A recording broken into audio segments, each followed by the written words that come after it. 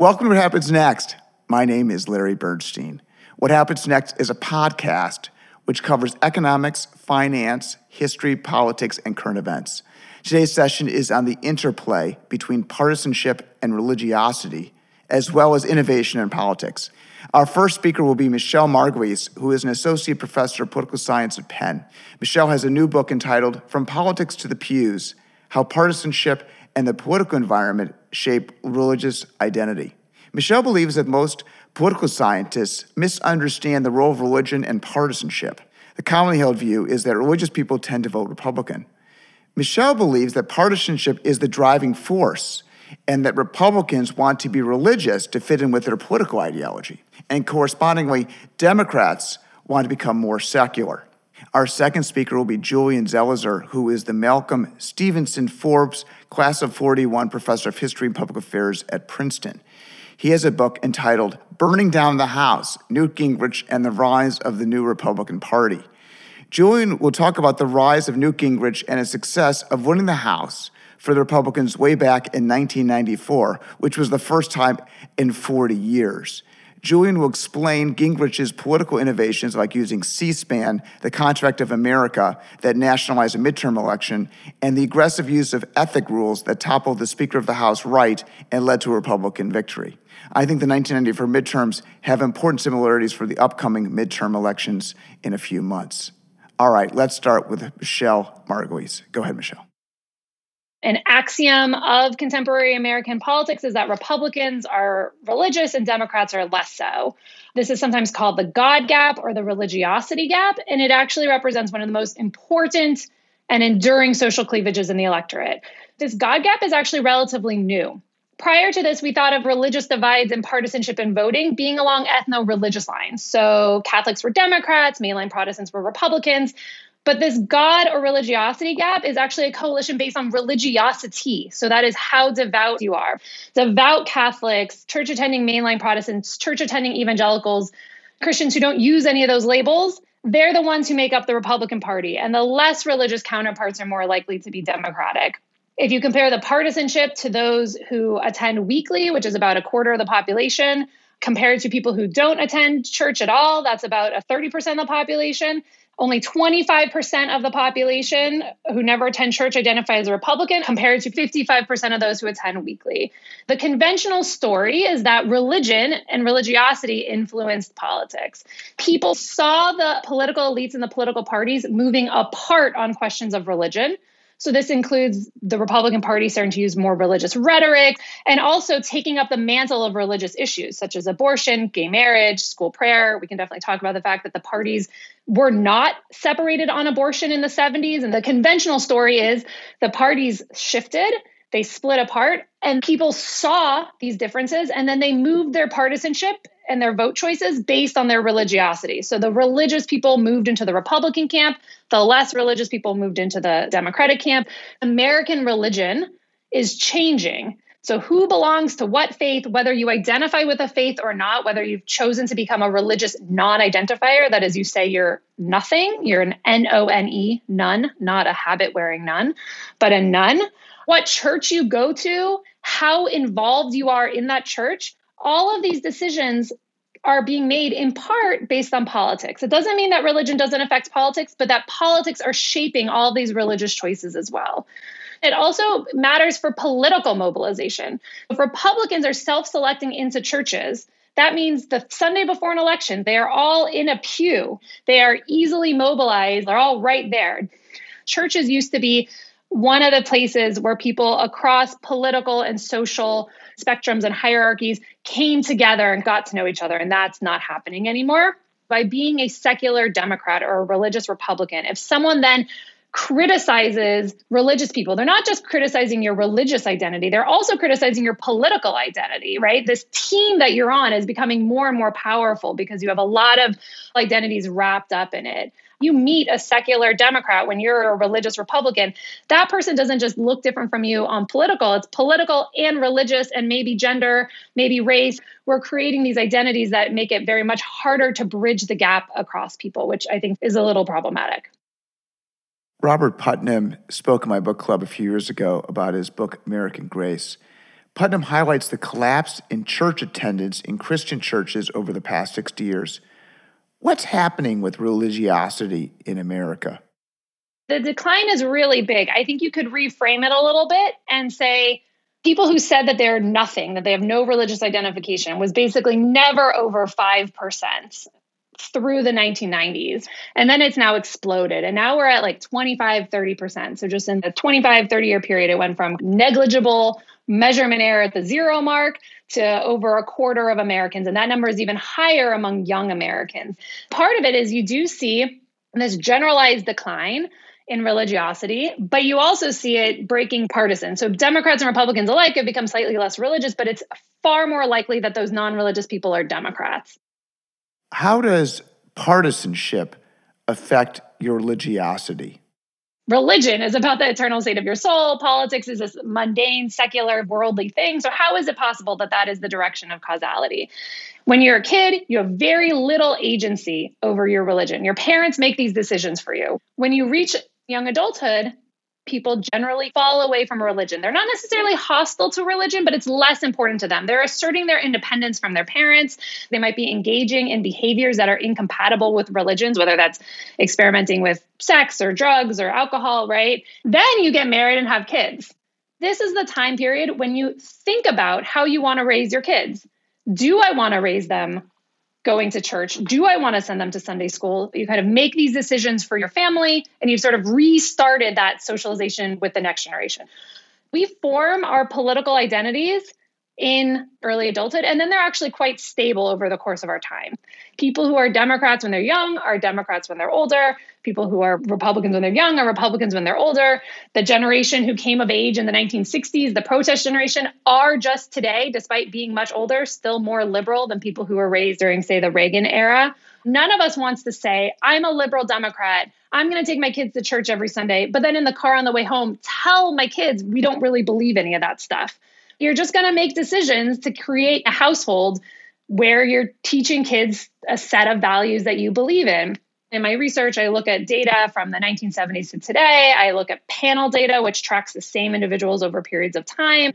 What I find is that Democrats and Republican youths between 18 and 25 fall away from religion at roughly the same rate. This is this universal thing. It's not about politics. It's just about religion's not important to 20-year-olds.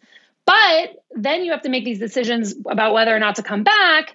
Republicans are actually returning to the pews at higher rates than Democrats. And that's where we see that God gap starting to emerge. Data from the 70s and 80s is right around the time that the Democrats and Republicans were starting to split on questions of religion and morality, abortion, gender norms, feminism, things like that. And that's precisely the time where we see partisanship dictate the extent to which they return to religion when they were at this stage married with kids making those decisions. I'm Jewish, and whenever I move to a new community, I go synagogue shopping. I visit a variety of shuls and then pick my synagogue based on a variety of factors: level of engagement, music, interest in the rabbi's sermon, the community, etc.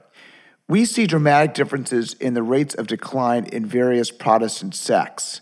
Why do you think evangelical churches are doing well with church shopping relative to its peers? When you're making decisions about the religious life for your family and your church shopping or your synagogue shopping, politics, I'm arguing, can be one of the factors, but there's lots of factors. And there are Yelp reviews for churches, free childcare during church, there's coffee beforehand, small group activities, non-religious components, creating this community of just, am I going to be happy here? You're doing church shopping. Maybe it doesn't explicitly have to do with politics, but you're very much self-selecting into a community. Politics is definitely part of it, something that everyone can resonate with. When you first say politics can affect religion and people say, no, that's impossible. It's not crazy that you go synagogue shopping, because at the end of the day, you want to find a community that you feel comfortable in. And one of those things is about politics. And if you're a Reformed Jew who is a Republican, you probably want to find a synagogue that doesn't talk about politics that much, because the majority of the people around you are probably going to be Democrats, empirically speaking, right? Politics can come from the pulpit, but it can also just come from your peers, right? It's just about being involved in a community, making sure that your views were aligned enough that you felt comfortable. Irv Gelman spoke on What Happens Next a few months ago about his new book on the 1960 presidential election between JFK and Nixon. And in that election, Catholics voted overwhelmingly for the Catholic candidate JFK. But in recent presidential elections for John Kerry and Joe Biden, who are both Catholic, they lost the Catholic vote. What changed? Has abortion been key to the coalition of religious Christians, regardless of its denomination? That's a great question. I think if you, in 1960, said, I have a crystal ball, these groups are going to get along famously in 50 years, people would have laughed, right? There was real anti-Catholic sentiment and anti-Catholic discrimination among Protestants. The states that had been liberalizing abortion laws pre-Roe v. Wade in the 1960s, those states were the states with low levels of Catholics, which is actually places in the South. So it might surprise people to know that places like South Carolina, Georgia, Virginia, these were states that pre-Roe v. Wade had already at the state level rolled back abortion restrictions. The states that were also rolling it back were the states with evangelical Christians, which is another way of saying the states without the Catholics. The Southern Baptist Convention has semi-annual conventions where they create their bylaws.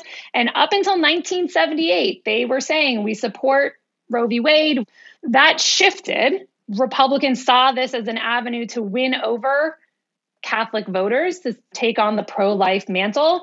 And they thought they could create a coalition among religious Americans, including evangelicals. Up until 1980, Reagan, we see for the first time rights to the unborn, all of that. There was some discussion between religious elites and political elites from a top down. Evangelicals used to say abortion was a Catholic issue, and then it became an evangelical issue. And so these groups started to work together. They agree on LGBT rights and gay marriage. Those groups came together. American Catholics are not monolithic. Are there differences by race or country of origin? In the 1960 election, 90 to 95% of Catholics were white. Today, a minority of Catholics are white because people who used to maybe be a Democratic Catholic, they just say that they're nothing anymore. They're not religious. They've opted to just say they're nothing. But the number of Catholics have stayed relatively stable, and that's through immigration. Immigration of Hispanic and Latino people are really the reason why Catholic numbers haven't declined as much as they have. Larry Bartels at Vanderbilt, in his book, Democracy for Realists, references a study done in 1974, immediately after Watergate. And those Republicans who switched parties because of Watergate also changed their views on abortion. Bartels thinks that once you shift partisan alignment, then you will also likely change all your opinions to be consistent with your new partisanship. Otherwise, cocktail parties are just going to be miserable.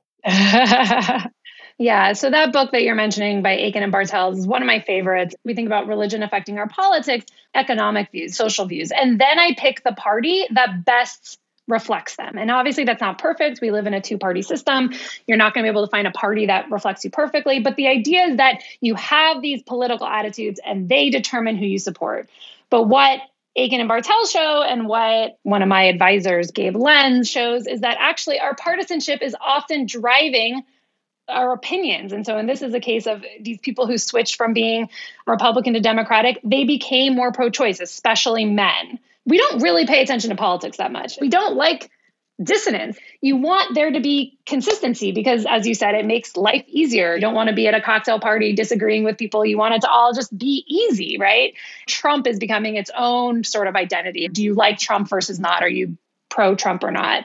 The Aiken and Bartels argument is very much related to this idea that it can affect your religion, which is just generally speaking, our partisanship is driving the outfit you're choosing. When I was in high school, I was on New Trier's student government. My best friend, Amir Khan, and I proposed closing the student smoking lounge. As incredible as it may sound today, at my high school, there was both a student and a separate faculty smoking lounge.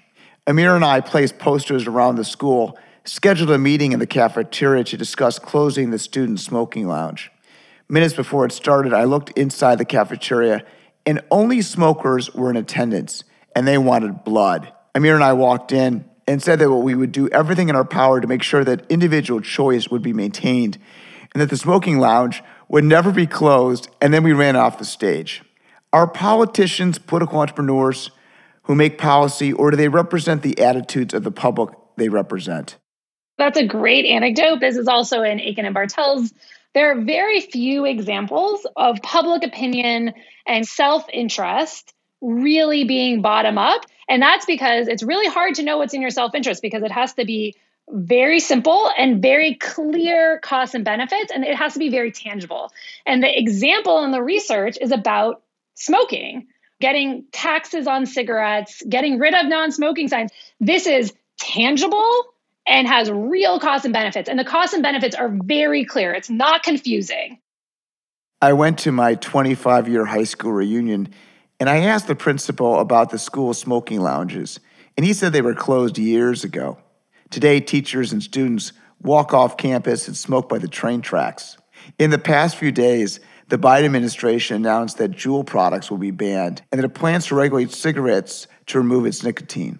In the U.S., smoking is class-driven, and white working class are the biggest smokers. And they're also Republicans. What do you think about smoking regulation and partisanship? That's a good question. I actually haven't thought either party actively appeals to the smoker population as a constituency per se. There's, huge class, education, income differentials. I don't think that Republicans would necessarily say it's for constituency purposes. This would be an example of kind of limiting government overreach and regulation, regulating what can and cannot be sold. There's an old expression that Jews make money like Episcopalians, but they vote like Puerto Ricans. Why is that? Jewish voting patterns are very interesting because they are predominantly Democratic, despite the socioeconomic status of the group, which might lead it to be a little more fiscally conservative. Jews have been discriminated against. So there's this appreciation for liberal values, and we do see an uptick in kind of anti-Jewish violence and things like that, that keeps people in the Democratic camp, even if maybe economically they might feel like they align more with Republicans. But we're now seeing more of a divide, this education divide. Having a postgraduate degree is very predictive of being a Democrat in today's political environment, this so-called diploma divide. Jews are very highly educated. Let's talk about African Americans next. Martin Luther King said that the most segregated hour of the week is the hour of church services on Sunday. African Americans moved from the party of Lincoln to the party of Lyndon Johnson. African American men seem to be moving gradually to the party of Trump. What factors would you use in your model to predict which African Americans will change parties today? Religiosity, income, gender, views on abortion, what? Wow, that's a lot of great questions. So I guess I would start by saying every election year, there's discussion about Republicans capturing the African American vote. And every year, it doesn't really happen. Martin Luther King was right when he made that quote. He's still right today.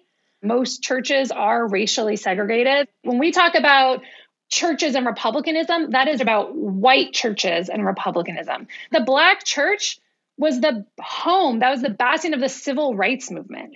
Black churches are actually more politicized than white evangelical churches. And by politicized, I mean they're much more likely to do voter registration drives, hand out leaflets about how to vote, hear explicit political content from the pews. These Black churches are incredibly politicized on the Democratic side. Black Protestantism is thought to be a form of evangelicalism. It is about biblical literalism. But remember that the Bible is massive, and anyone who says they're a biblical literalist, it's impossible. You can't be a biblical literalist about everything. It's just impossible.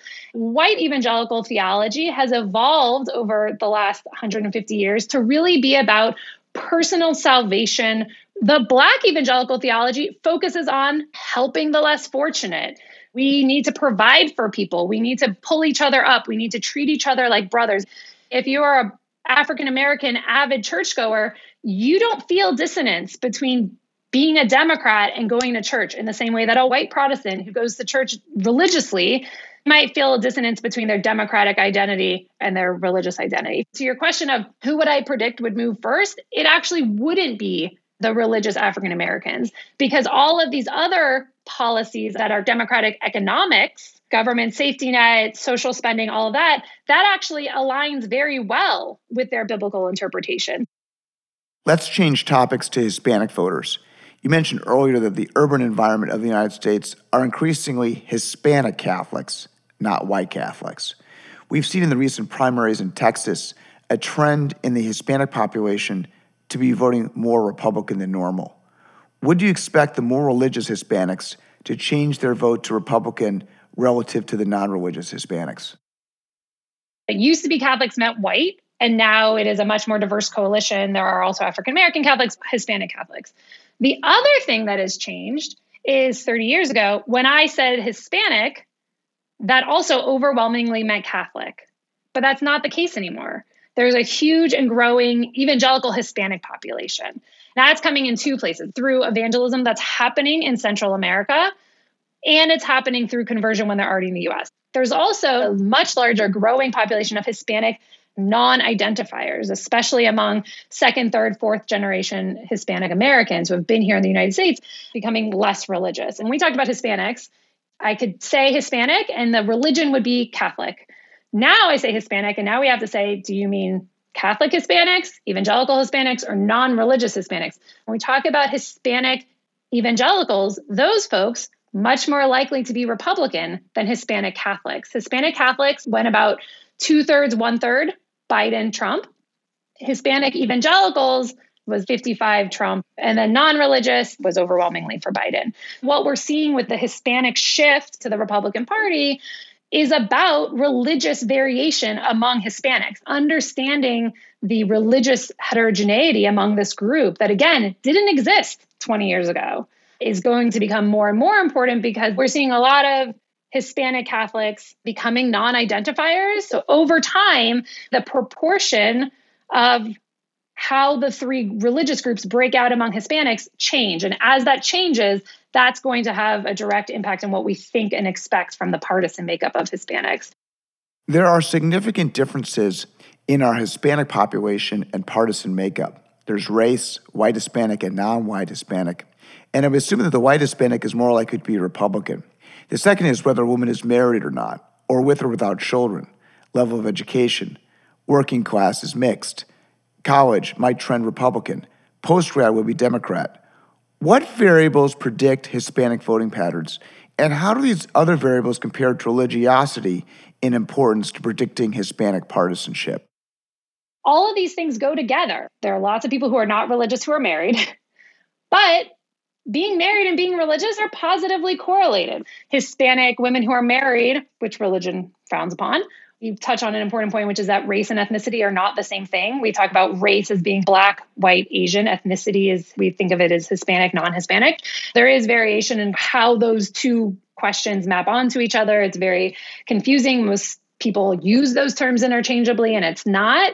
White Hispanic is often, we think of people from Spain, but obviously this is all self-defined. Whereas a non-white Hispanic person, if we saw in the US, we'd say this person is Black. There was slave trade in Central and South America. So there's people of all colors and races in addition to the ethnic component. When you're part of a minority group, whether it's race, ethnicity, religion, education certainly matters, but might matter a little bit less. So if you are a super highly educated Hispanic person, you might be more politically engaged. You also might know more about how policies affect members of your group. And so even if economically it might make sense for you to move to the Republican Party, it's actually your education and your kind of awareness about the political world that keeps you in the Democratic camp. When we talk about the Catholic vote, it's complicated because there's racial and ethnic variation. And similar with African Americans, as African Americans continue to increase their numbers in higher education and their economic prospects increase, that's just creating more heterogeneity in the group. And the question is, do we expect to see heterogeneity in their voting, or do we expect it to stay as a cohesive, homogenous group? I recently moved to Miami Beach, and most of my neighbors are Hispanics. On one side was an Argentine family where the husband went to MIT, as did his brother, a very intellectual, entrepreneurial family. Directly across the street was a Cuban Catholic, and then on the other side was a Cuban Jewish family. Cubans, Brazilians, Venezuelans, and Argentines have substantial populations in South Florida, whereas in Chicago, where I used to live, it was predominantly Mexican population with some Central Americans. When we refer to Hispanics, it's a very broad term for multi-ethnic population. How do you think about one's original place of birth as being a core determinant of partisanship? That's a great question. So I'm going to give a plug to another great podcast, which is called The Experiments. There's this great episode called Inventing Hispanic, and it's about the history of the term Hispanic. It is a social construct. Two Cubans and an Argentine, they all speak Spanish. You throw Brazil in, they speak Portuguese. We talk about Cuban American voting patterns as a function of Cubans being from Cuba. This idea that the Argentine neighbor might have a very different political outlook than the Cuban neighbor on account of their political history. So when we talk about Hispanic American voting, we are combining people who have lived in the US. They became Americans because they lived in Mexico, and then it became America. Texas and California used to just be Mexico. They have been here hundreds of years and have basically lived here since the places they lived became America. That's very different than people who in the last 20 years, unfortunately, from a data and survey perspective, if you're looking at exit polls on the 2022 election, we're not able to break it out based on these subgroups because there's just not enough of them. We clump Hispanic Americans together, regardless of whether you became a citizen last week and English is not your first language, to I'm a fourth generation and I identify as Hispanic on a survey, but I actually don't speak Spanish. And by combining those two people, you're losing a lot of really important nuance. I think Asian Americans is another excellent example of that because in that case, there's so much variation.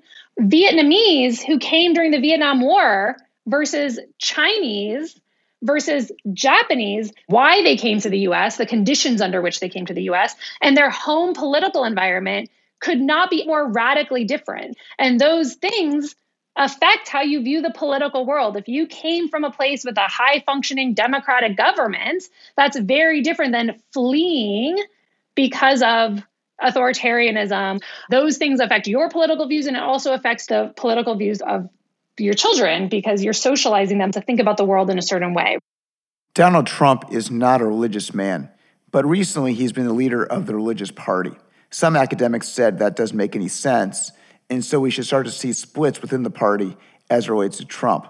But we've seen a continuing concentration of religious people into the Republican Party led by a non-religious person. Is there no linkage between the religiosity of its leadership and its appeal to religious people? This is where our politics do mental gymnastics. I spent 8 weeks in Alabama a couple years ago, going to churches, just talking to people. And I asked people a lot about Donald Trump. And there was a lot of similar rhetoric, which is it's about the vessel, that King David, King Saul, they were imperfect men that could be used for God's furthering of his agenda. There doesn't seem to be a problem with his lack of religiosity, so long as he is doing the things that they want him to be doing.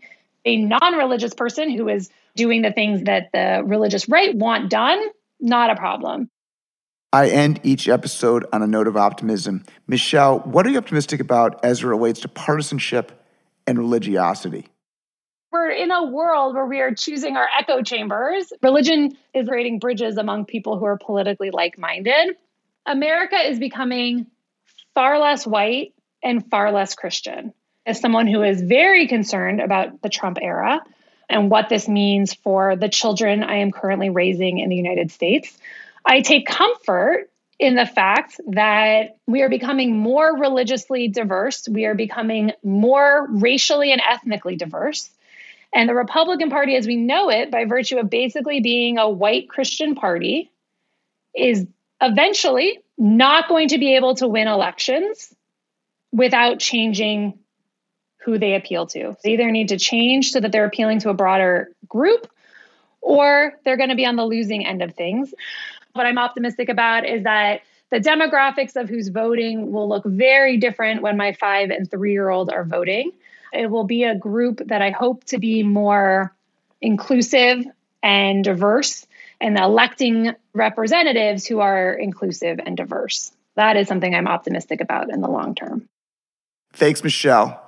We're now going to move on to our second speaker, Julian Zelenzer, who is a professor of history and public affairs at Princeton. He has a book out entitled Burning Down the House, Newt Gingrich and the Rise of the New Republican Party. Julian, please go ahead. Steve Bannon, advisor to Donald Trump, said, look, it's very simple. We go for the head wound and your side has pillow fights. The head wound will always win over the pillow fight. And he was talking about Republicans and Democrats. Bannon's quote is incredibly instructive, and it says a lot about American politics. It gets to the issue called asymmetric partisan warfare. What that means is that polarization has happened differently, that the Republican Party as a whole has moved much further to the right than Democrats. In terms of partisan tactics, Republicans have become much more extreme in breaking with norms and important political traditions. And I wrote a book that tries to understand how did the parties move in different directions. Many people who look at this question look at the big factors, such as the way in which voters sorted. Southern Democrats became Republicans. Both parties lost their center. In my book, Burning Down the House, I wanted to know more about the individuals who made a difference. And I zeroed in on Newt Gingrich, who really was one of the central figures in changing the Republican Party in the 1980s. When he's a young Republican from Georgia, he comes into the House of Representatives during a period when Republicans had not controlled the House since 1954. It was a Democratic institution. Gingrich argues to his fellow Republicans that if they continue to play by the rules of Washington, they were never going to win power.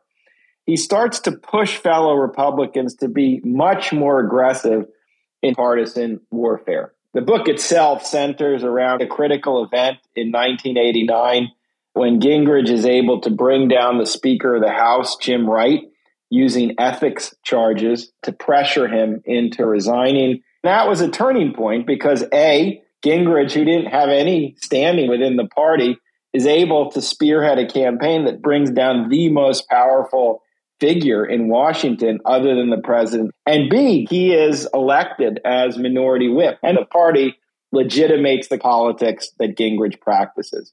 I focus on how Gingrich pushes his colleagues to use much more toxic language in political battle. Second, using processes that had been put into place after Watergate to clean up Washington, ethics rules, put Congress on television, and he weaponizes them to bring down the Democratic majority.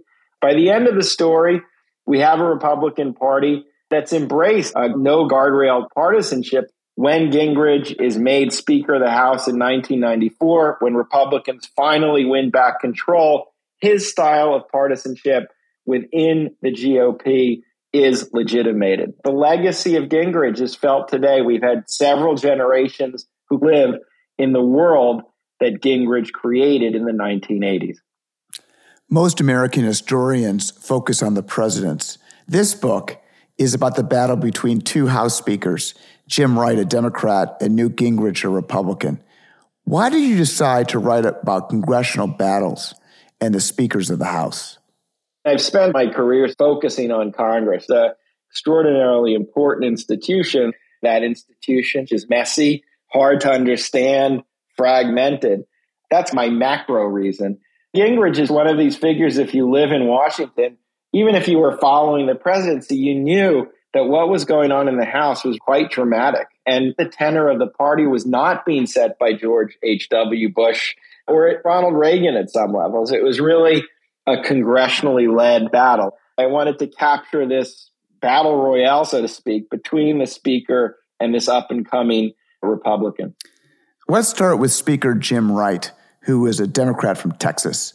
A few months ago, Irv Gelman spoke on what happens next on the 1960 presidential campaign between JFK and Nixon. And Texas, in that 1960 presidential race, was allegedly won by JFK, and the vote was basically a tie. It was a 50-50 state. Yet in the U.S. House congressional elections, Texas went 24-0 for the Democrats. How is that even possible? When Jim Wright really comes into power, he's making a name for himself at a period Texas is still Democratic. There's different kinds of Texas Democrats. There are some who are conservative on issues like race and unionization. And then you have another strand that's conservative on those issues, but tilt liberal. If you come of age when Wright did, you weren't that scared of Republicans. You were scared of inter-party tensions.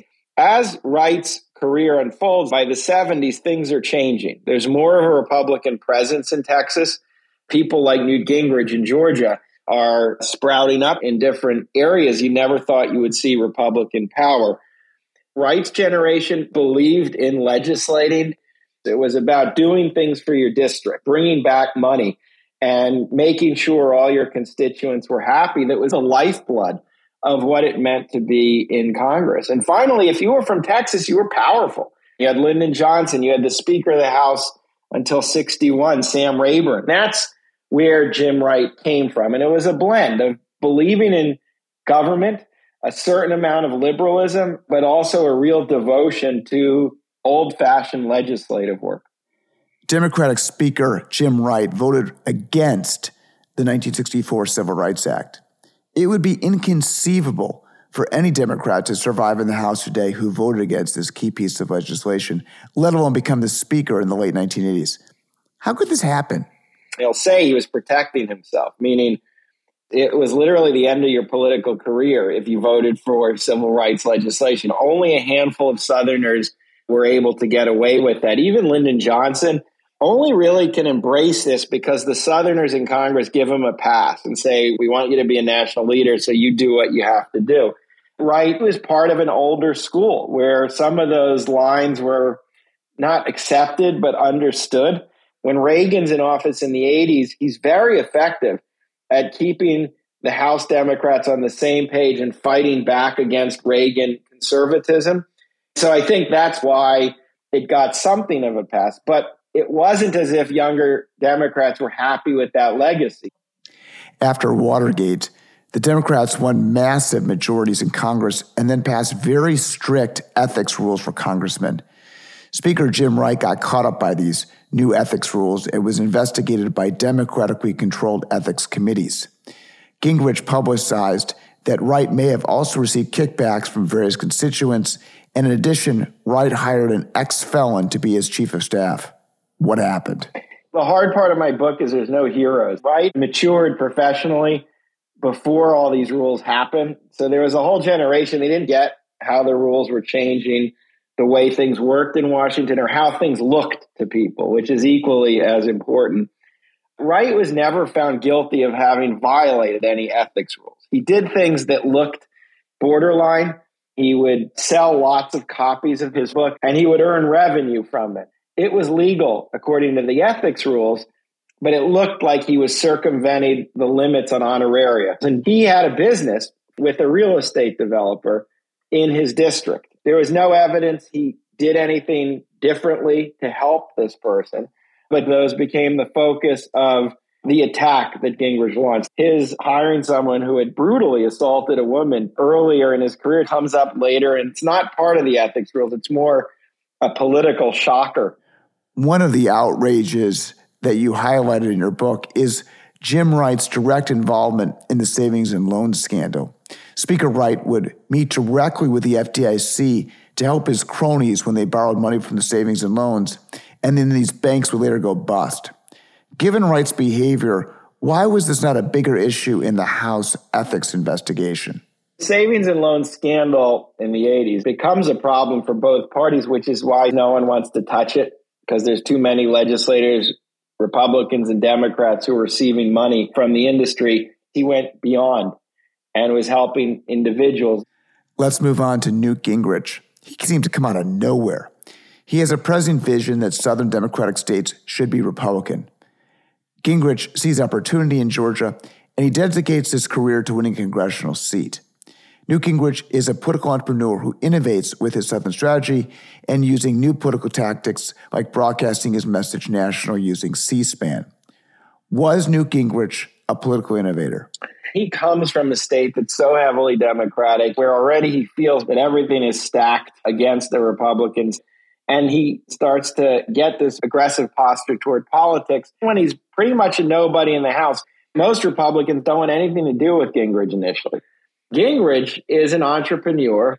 He's saying that Republicans work with Democrats according to the rules, automatically stacks the deck against the Republicans. And so you have to break all of this. And he would take things like C-SPAN, and he really sees it can be a potent political weapon to shape the debate and to go after the Democrats. What were the national political implications of Gingrich's takedown of Speaker Jim Wright? Oh, huge. Many senior Republicans who had kept Gingrich at an arm's distance by 1989 when the speaker falls say, whatever we think of him, he's on to something. And you see more Republicans embracing him and his tactics. And it culminates in 1994 when Republicans gain control of the House and Senate, first time since 1954. In many ways, as important as the Reagan presidency to the Republican Revolution, because Republicans are in power in the House and they will retain control for a long time. It changes the party balance. It's part of the much more competitive, polarized, and toxic system that we've been in since the 1990s. Let's dig into the 1994 midterm election. President Clinton ran as a centrist, but he governs more like a liberal in his first 2 years of office. And then the Democrats get slaughtered in the House midterms. What happened? Within the Democratic Party in those first Clinton years, it was fraught. A lot of liberals thought he wasn't very progressive. And not unlike today, Clinton was governing as someone who was trying to expand government with the healthcare plan, raise taxes in a progressive way. There were many liberals in the party who said he was still doing it in a centrist fashion. The healthcare was more a regulatory program than a single payer plan.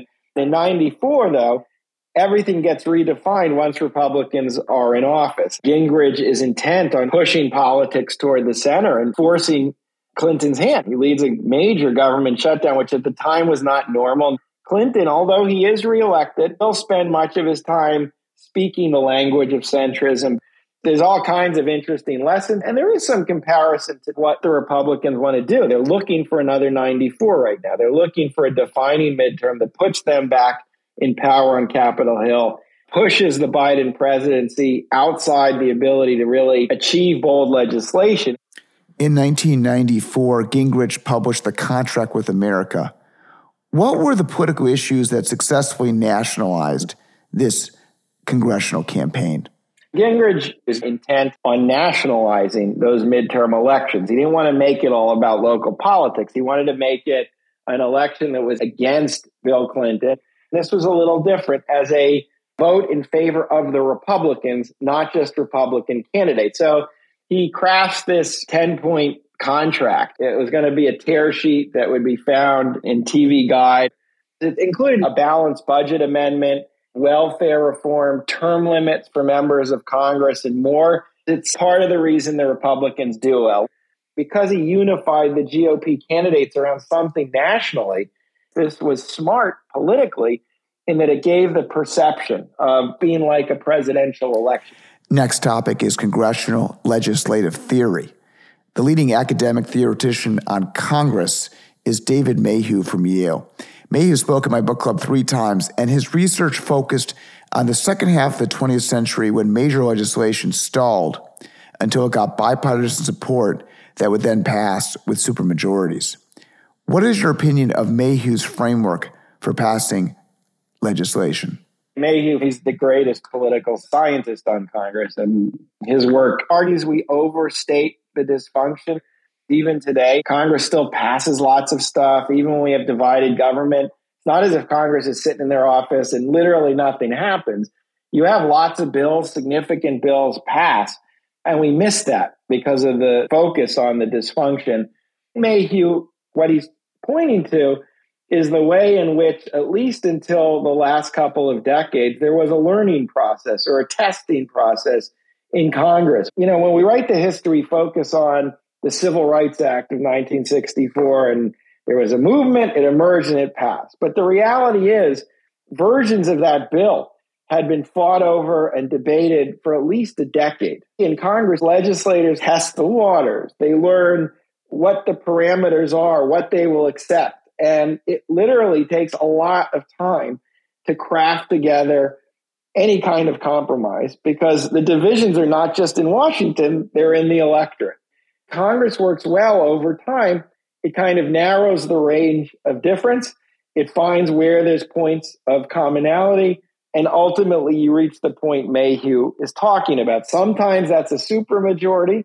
Sometimes it's a narrow majority. But either way, the basic process is a good one.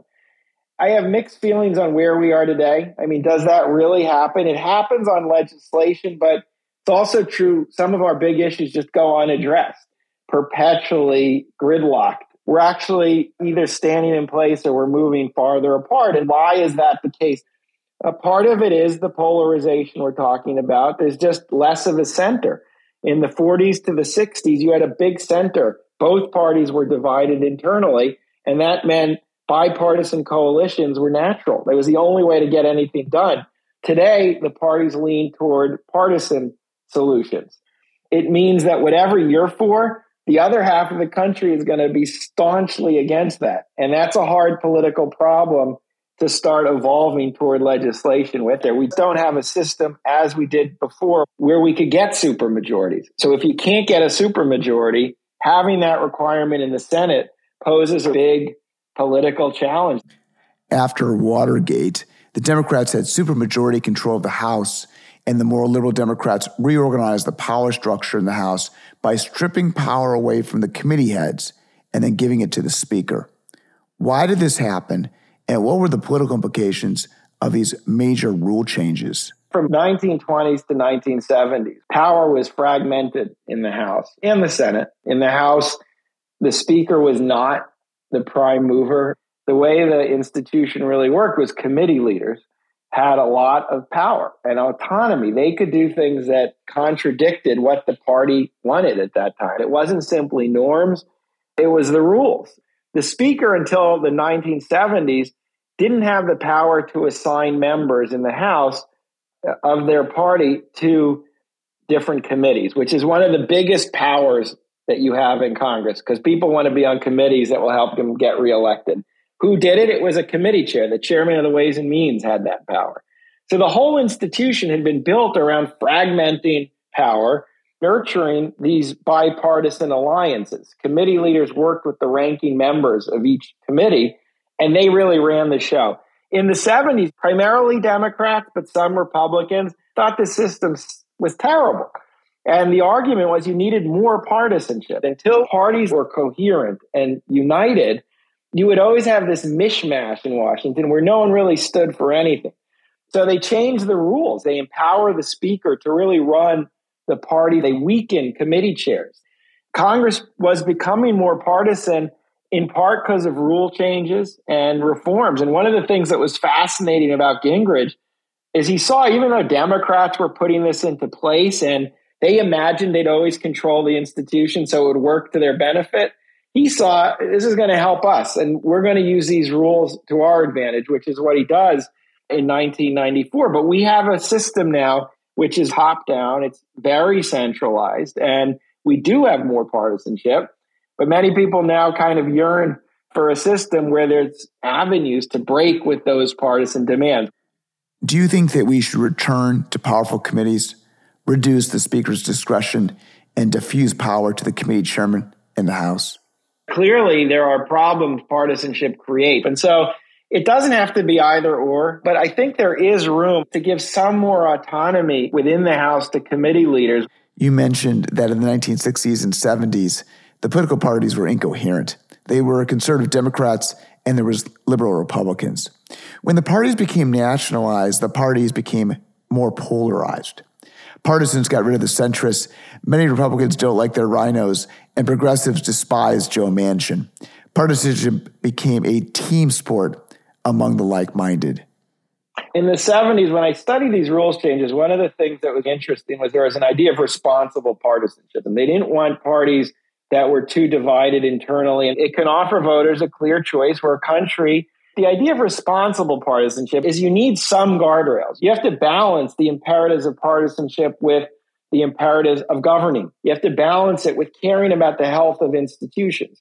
And if you go all in on partisanship, that's very destructive. The way to think of it isn't do we have partisanship or not, but how can we get back to responsible partisanship?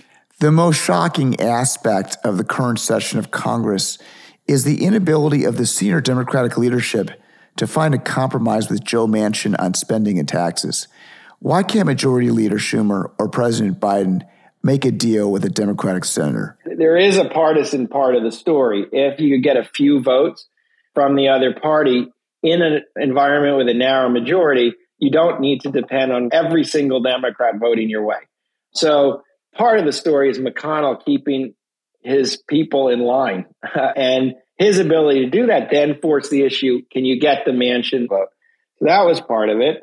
I don't know the answer yet, but those negotiations with Manchin and why they ultimately broke down are going to be an important part of the understanding that Biden presidency. I don't know how much is the administration kind of not doing the right thing and not figuring out how to sway Manchin. There's a history of single powerful members who refuse to act, not necessarily of principle, but it's because it empowers them.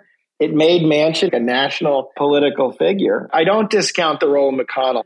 There was that total and effective Republican opposition, which forced the Democratic hand to try to figure this out, which then they couldn't do. On Build Back Better. They did on infrastructure, on the American Rescue Plan, which were significant.